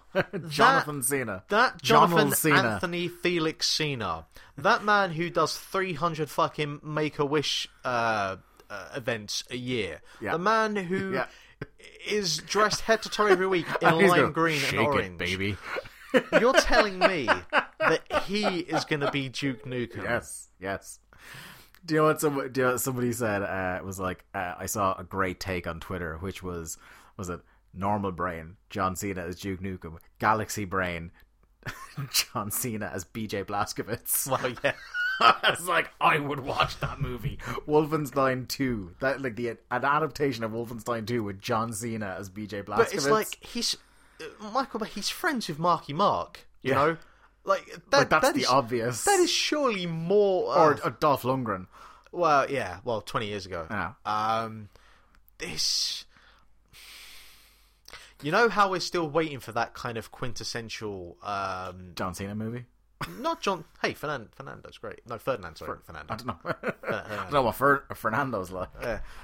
You know, Do how love Los Matadors. we're still waiting for that quintessential video game to movie adaptation. I can guarantee that this will not be it. Yeah, I think in a nutshell, you won't see that. Hey, see what I've done? See what I've done? Because that's the thing he says. I will be stunned if this actually gets great. Do you know what? I'm actively rooting for it to It's Michael Bay, so it probably will. It would be biblically awful. And it is, Really? it is for that reason that I really want it to happen. I really want to see that movie. Because you know what, as well? If Michael you know Bay, what? like, I know don't. there's no, like, because his company is on to produce, there's no indication that Michael Bay would write or direct the film. But there is no better director. You know what I mean? Yeah. For, like, the kind of movie he makes and the kind of bullshit that Duke Nukem Even if is, he's not directing it's a it. match made in the pits of hell. Even It if he's not really directing is. it, his fingerprints will be over that. Oh my know? god, he is such a shithouse of a man, so it's perfect for him. What's his face? What's the Use your words. House of the Dead director? Alone in the Dark. Uwe Ball. Uwe Ball. What's he doing these He's days? probably fighting journalists still. Probably. Remember yeah. that? Boxing matches with journalists. Yeah. Well, you know, he took Love the Uwe Ball. He took Blood the Rain. Eric Man. Bischoff route. He was terrible. Yeah. Yeah, this will be bad. Like, what do you want to tell you? This will be fucking terrible. All right. That's going to put a stop to the news for this week. Let's move on to the Link to Cast Book Club, where we talk about an important game from the past that you should either play for the first time if you haven't already, or pick it back up again. Use this as a nice excuse to do so. This week, we are in Casa de Robinson as we talk about Rayman Origins.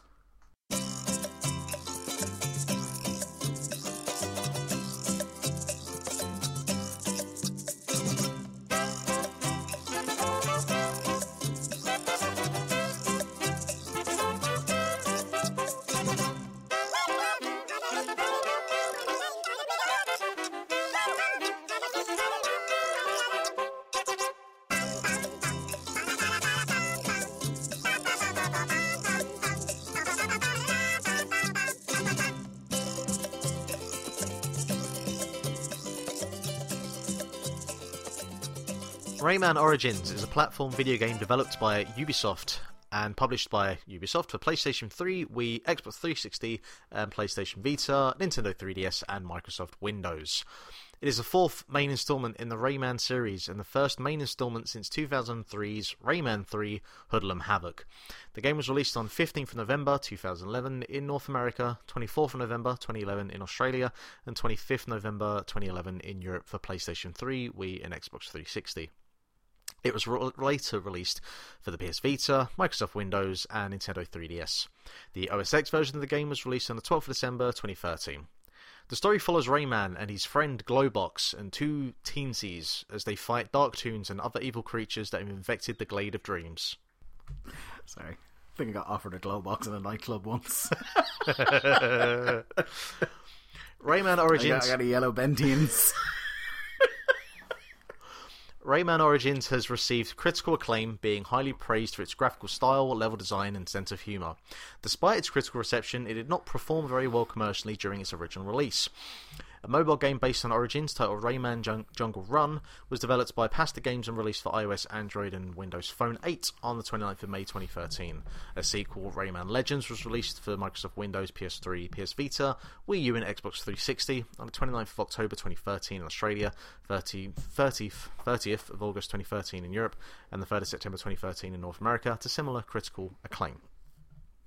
So, Rayman Origins, along with Super Meat Boy, were the two games that for me were a real kind of progression in the world of platforming games.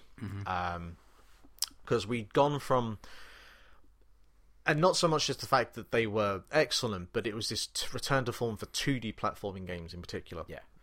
Because Rayman, like, before Rayman Origins, is this weird kind of figure. Yeah.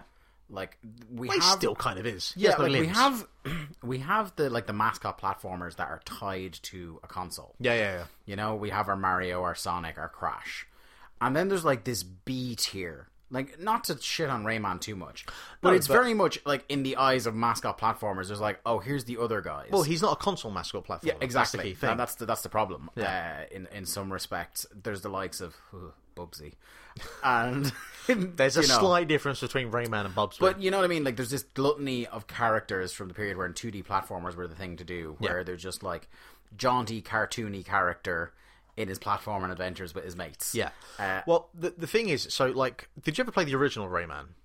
I want to say I did, but I don't really remember. Right. Like, I must have, because I have definitely played a Rayman game before this. It's bastard hard. Yeah. So the original Rayman was a 2D. It's a beautiful looking game. Like, even now it holds up really well because it's more, I don't know if it was hand drawn, but it looks of that aesthetic. And that was on the original PS1, and I want to say the Sega Saturn, but I can't say for certain. But that was incredibly difficult. But that's a real nostalgia-tinged piece of my gaming childhood and my memories. Yeah. And it's a solid platformer. It doesn't excel as a platformer, but it's solid. Has like flying sections, has upgrades, all that kind of good jazz. But it's, side-scrolling, just kind of your standard platformer. And then what happened is platformers went 3D effectively. And we had many, many years of bad platformers, or platformers that were kind of good or kind of had some interesting ideas, but were hindered by just developers still hadn't fully fleshed out how to make a 3D platformer. There were variations on the same theme, like a lot of those platformers. Like, it was just like, replace this character with that character, this mechanic with this mechanic. But there wasn't, for a long time, the genre was stuck in place, and that's, I think, where the genesis of the attitude among a lot of current day gamers is with, like, platformers. Possibly. They're just sick of them. You know, like, people said that about beat 'em up as well, when everything was a Streets of Rage clone, that kind of thing. It's not as cynical as that. But the problem is that just 3D platformers weren't all Mario 64. Which, it's Mario 64 is about as good as a game as you can get, but that means that everything else kind of pales in comparison. And so I hadn't really gone to platformers for a while, and part of it is that this was pre games being digital downloads, and we was coming out of the tail end of that kind of B tier double A development studio type industry, or market or whatever. So, like, the market for kind of 2D platform games didn't really exist anymore because they're too small to release as like a 60 quid game, and so the big development studios aren't going to be doing them, and the indie development scene wasn't there yet. To give the platform or there wasn't the platform for them to make those kinds of games, not like compared to today where you've got every fucking platform available, from your handheld device, your PC to your console, to do that kind of thing. So I can't remember whether it was it would have been Meat Boy came out first. So Meat Boy came out, and we was into now that digital market where these smaller type games were available, not just on PC but on consoles as well. And I've spoken about Meat Boy before. I think Super Meat Boy is a fucking incredible game, one of the best games of the last generation. And one of the other best games of the last generation that maybe people don't talk about as much is Rayman Origins. And now, so Rayman had done the 3D transition. I don't have a lot of experience or knowledge of the 3D Rayman games. From what I hear, they're fine. They're serviceable. They do the job. Kind of like the original Rayman. And then Rayman Origins comes along and completely just rips up what you know about a Rayman game, and really what you know about platforming games outside of Super Meat Boy. Because what we have here is a platforming game like Meat Boy that is based on speed. Now, you have platforming games like Mario 3D, where they're not about speed, they're just about technique and precision. Yeah. Now, Rayman has that, obviously, but it's so much quicker, so much more just fast-paced. And it does the very similar thing to Meat Boy, in that death is just, it's an instantaneous thing. You die, you're back going again. There's no like waiting around. There's no being kicked back out into the main world or main hub screen or whatever the kind of overworld of that game is. Like, Rayman Origins is a very difficult game, and it will kill you, but it plays fair by killing you and then just putting you straight back to the last checkpoint and letting you go at it again. It kills you, but it puts you back quickly, and you know why you died. Yes. You know, it's an adapt and survive kind of thing. Yeah. As opposed to a game that's just beating the shit out of you for no good reason. And like a lot of the better side-scrolling platformers, like, everything that is in there for a reason, and everything in there is a thing that you can learn. Either you do the thing, the obstacle, the mechanic once in a kind of self-contained controlled environment where you learn without dying, and then if you die the next time, that's your fault because you've been taught it, or it's just you're unlucky that time, but you'll get it next time. And like every level in Rayman Origins, kind of like the Mario, kind of like the 3D World and 3D Land Mario games, in that they're just kind of constantly throwing new ideas, new obstacles, new concepts at you. You know, there'll be just like one level in particular that does one thing and you won't see it anywhere else. But it's so kind of colourful and inventive that, you know, it doesn't matter. It's just in that one level and it's memorable, and you do it, you learn whatever the mechanic is for that level, and you never see it again. But the game is so chock-a-block full of those types of things, and it has all the charm and the humour, and it all works. And, you know, you have this art style that would see again be used for Child of Light, I think was the game. Child of Light, yeah. Yeah, and then obviously with Rayman Legends as well. And like people just begging to see Ubisoft use that engine more, because it's such a beautiful looking game. Yeah. Tell me, I've been blabbing on. Tell me a little bit about where you came with Rayman Origins. Again, I think like I didn't come to it straight. I came to it in the wake of hearing all these things about how it looked, and it's a good, nice point of what you just said there to dovetail onto it, because it is, I think I just the games I play as an adult, I don't tend to go back to platformers that much, except the ones that I always did love. So new platformers are always a hard sell for me.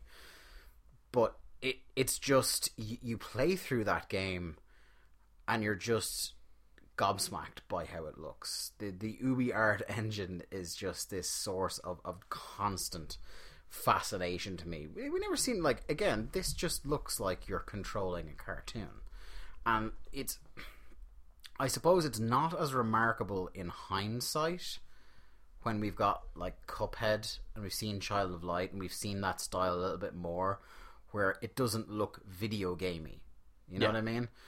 So I don't think people who, you know, we say the book club is you go and play it for the first time, you haven't already. I don't think if you pick up this game today that it has the exact same level of gobsmacking impact that Rayman did when we played it back at the time, or we saw it back at the time. Yeah. But it's still just incredibly striking. And like you said, it is one of those games where I really don't like the kind of game where it's just like, we put this difficult part in because fuck you. I like, if my platformers are going to be difficult, I want the kind that, like I said, this game is, where it's, I know exactly why I made that mistake. And boom, snapped straight back. Now I get to try it again. Yeah. And sometimes that'll result in me basically butting my head against the wall 4 or 5 times before I figure it out. But it's learning to excel at a game by just repetition and by understanding the cues from your environment and what you're supposed to do. I think the characters in the game are like utterly charming. There's just even Rayman idling. There's something very charming about him. Just this like weird looking monstrosity with limbs that aren't attached to him, just bouncing around. Like Glowbox and other characters in the world. I think it's a weirdly beautifully realized world, even independent of the art style. Yeah. I just think like it's one of those ones that it doesn't feel like a platformer that was designed very cynically, that like it was looking at other ones going, well, our game has to have this because Banjo-Kazooie had this, or because Mario has this, or because Bubsy had this, or Sonic had this. It feels like, hey, this weird thing, let's put that in. It's pretty much that. The whole game it's this weird thing. You look at fucking Glowbox alone, and you're like, that's a weird thing. You look at the way that Rayman dies, he inflates and then explodes. Yeah. And I don't think I think like I was trying to think about it while you were talking at the start here about like, have I had that moment since where I've just been blown away by how a platformer, something as simple in concept as a platformer, looks. And the 2 times I can think of since, I mean, Cuphead is the most recent one, but I had another one. Ori and the Blind Forest. Yeah, sure. Is another game where it's just like, it's stunning what they've done. Like, that game is less of a like out and out platformer. Do you know what I will say does kind of get there just on the visuals is Unravel. Yeah, definitely. Whimsy Simulator. Yeah. It struggles on the platform. I know Ori is more of a Metroidvania when it opens up, sure, but it's the same kind of wow moment. Well, even like a lot of what I was playing with Child of Light had a lot of that. Yeah, Child of Light's cool. Is a really strikingly beautiful looking game, but the thing with Rayman Origins is, obviously it's honed to my sensibilities of what I like in a platformer or what I like in a game in general. The other Ubi game that I remember playing that used that engine to make that kind of cartoony art style come alive in a way that didn't feel very video gamey was. Did you ever play Valiant Hearts? No, but I know the Great War, the World War One game. Yeah. About the dog. That's really cool. You should check that out. That was a free game on PS Plus. I have that, I think. So we should play that at some stage. I'll look at that. But yeah, that's my I don't have a huge historical attachment to the Rayman franchise because, again, as a child, it seemed like a B-tier thing, so it wasn't the game I was demanding for Christmas or my birthday. I didn't know anybody that really played it, so a couple of times I got my hands on an old Rayman game here or there. And yeah, Rayman Origins is the first one where I was like, wow, if I knew that Rayman was cool when I was younger, I probably would have played this game a lot more, and it's kind of a shame in that way. Yeah, and like one of the things that I haven't discussed yet that you kind of brought up about is like how just realised this world is and how much detail there is. And so there are the I can't remember what their actual names are. They're the like little electrons that you have to collect. And if you grab them, like I can't remember exactly. Oh yeah, so usually you'll get them in like a chain of say like 8 or 10, and if you collect them in order, you get double points for it. But if you like grab one in the middle, it breaks the chain, then they're only worth 1 point. And part of the challenge and part of the difficulty of Rayman is it's not just getting from one side of the level to the other. It's collecting all of the I think they're Luminies, actually they might be called, and I think it's right. I think it's like 300 in a level is the max that you can get, and you need to collect those to be able to unlock further levels as well. Yeah, there's your collectathon element coming in. But it's a necessary collectathon, and it's because of that, the game forces you to play levels in different ways that you might not originally be intending to, and having to do things that like it's what adds a lot of replayability to the game, because a lot of the levels, certainly later on, you won't be doing them in one go, collecting all the Lumines in the way that you're meant to. So you'll definitely be coming back to try and do them to get like the highest amount in one go that you can. And I really, really enjoyed that, and I really enjoyed the secret areas. It's again, and I talk about this all the time with Metroidvanias or platforming games or any kind of game which invokes exploration. It really invites exploration and it rewards you with it, because you're constantly looking at all parts of the level, looking at like something that's slightly more in the foreground, and as you walk towards it, it disappears and showing the background, a secret door to a secret area. And then that's kind of like a kind of puzzle in itself, or a level within itself that has one particular mechanic. And they'd explore that a lot more in Rayman Legends as well. Lums. They're the most adorable little things. And then the last thing that leaves as well is just the soundtrack is so joyful. Yeah. Again, another, and I think underplayed key part of a good solid platformer. Yeah. Is like fun, joyful music that doesn't irritate you. Yeah. And yeah, it definitely has that.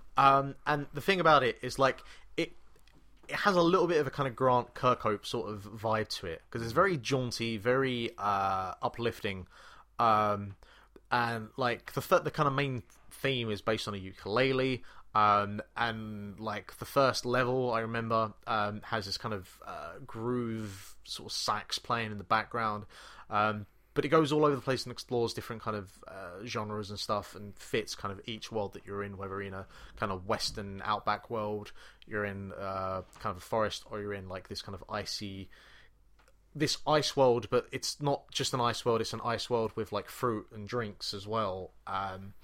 It's a real joyful game. And the sound and the visuals, they all kind of complement each other very well when you're not smashing the controller because you're stuck on one of the last levels.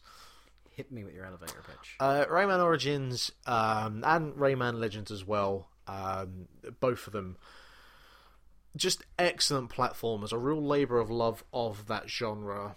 I put Origins up there with the likes of Meat Boy and the 2D Mario games. It's just the best platforming games out there you can play. Origins at this point I think is super cheap to pick up on pretty much any platform. I'm pretty sure I still have it on my PS Vita as a PS Plus download for whatever that month was. And it's just if you like a challenge, it's a fair challenge, and if you just want something pretty to look at, you can't go wrong with Rayman Origins. One last bit of business, Mark, and that's for me to say what is going to be the game for our next episode 98, creeping up towards the centenary of the show. And I'm going to bring us back to the mid-1990s. Okay. Mark. I'm going to go to 1995, to the Super Nintendo Entertainment System. You may have heard of it. And we're going to talk about a game called Super Mario World 2, Yoshi's Island. Oh boy, there's a game of contention. Indeed. All right. So Yoshi's Island is going to be our game for episode 98. That's going to do it for... Can we get Gersman and Klepik on the show? Indeed. Yoshi's a piece of shit. That's going to do it for episode 97 of Link to the Cast. This podcast is available on SoundCloud, iTunes, and most podcasting platforms. Just search for Link to the Cast. Subscribe to us there, rate, review. It all helps us out. Tell a friend as well. Can never hurt. Linktothecast.eu is the website if you want to get in touch. The email is linktothecast@gmail.com. But social media is the best way to both get in contact with us and keep up to date on the different things that we're talking about or posting about. Facebook.com/linktothecast and @linktothecast on Twitter. Individually, I'm at Dave Ryan IV and Mark is at Lithium Project on Twitter. Go to our YouTube channel where we have a lot of archived content that we did over the last couple of years. Just search for Link to the Cast, all one word or separately, whichever way. And then whenever myself and Mark have the odd bit of spare time, then we will maybe get back to streaming the odd thing here or there, but I wouldn't bank on it because we are very unreliable at providing that kind of content. I have real life to deal with and it gets in the way. Indeed. But yeah, that's going to do it. Episode 97 of Link to the Cast done. And this is the last episode of me being in my 20s. Hey, No. old man Robinson truly has arrived. God. We'll see you all next week. Ta-ta. Goodbye, Mark's youth.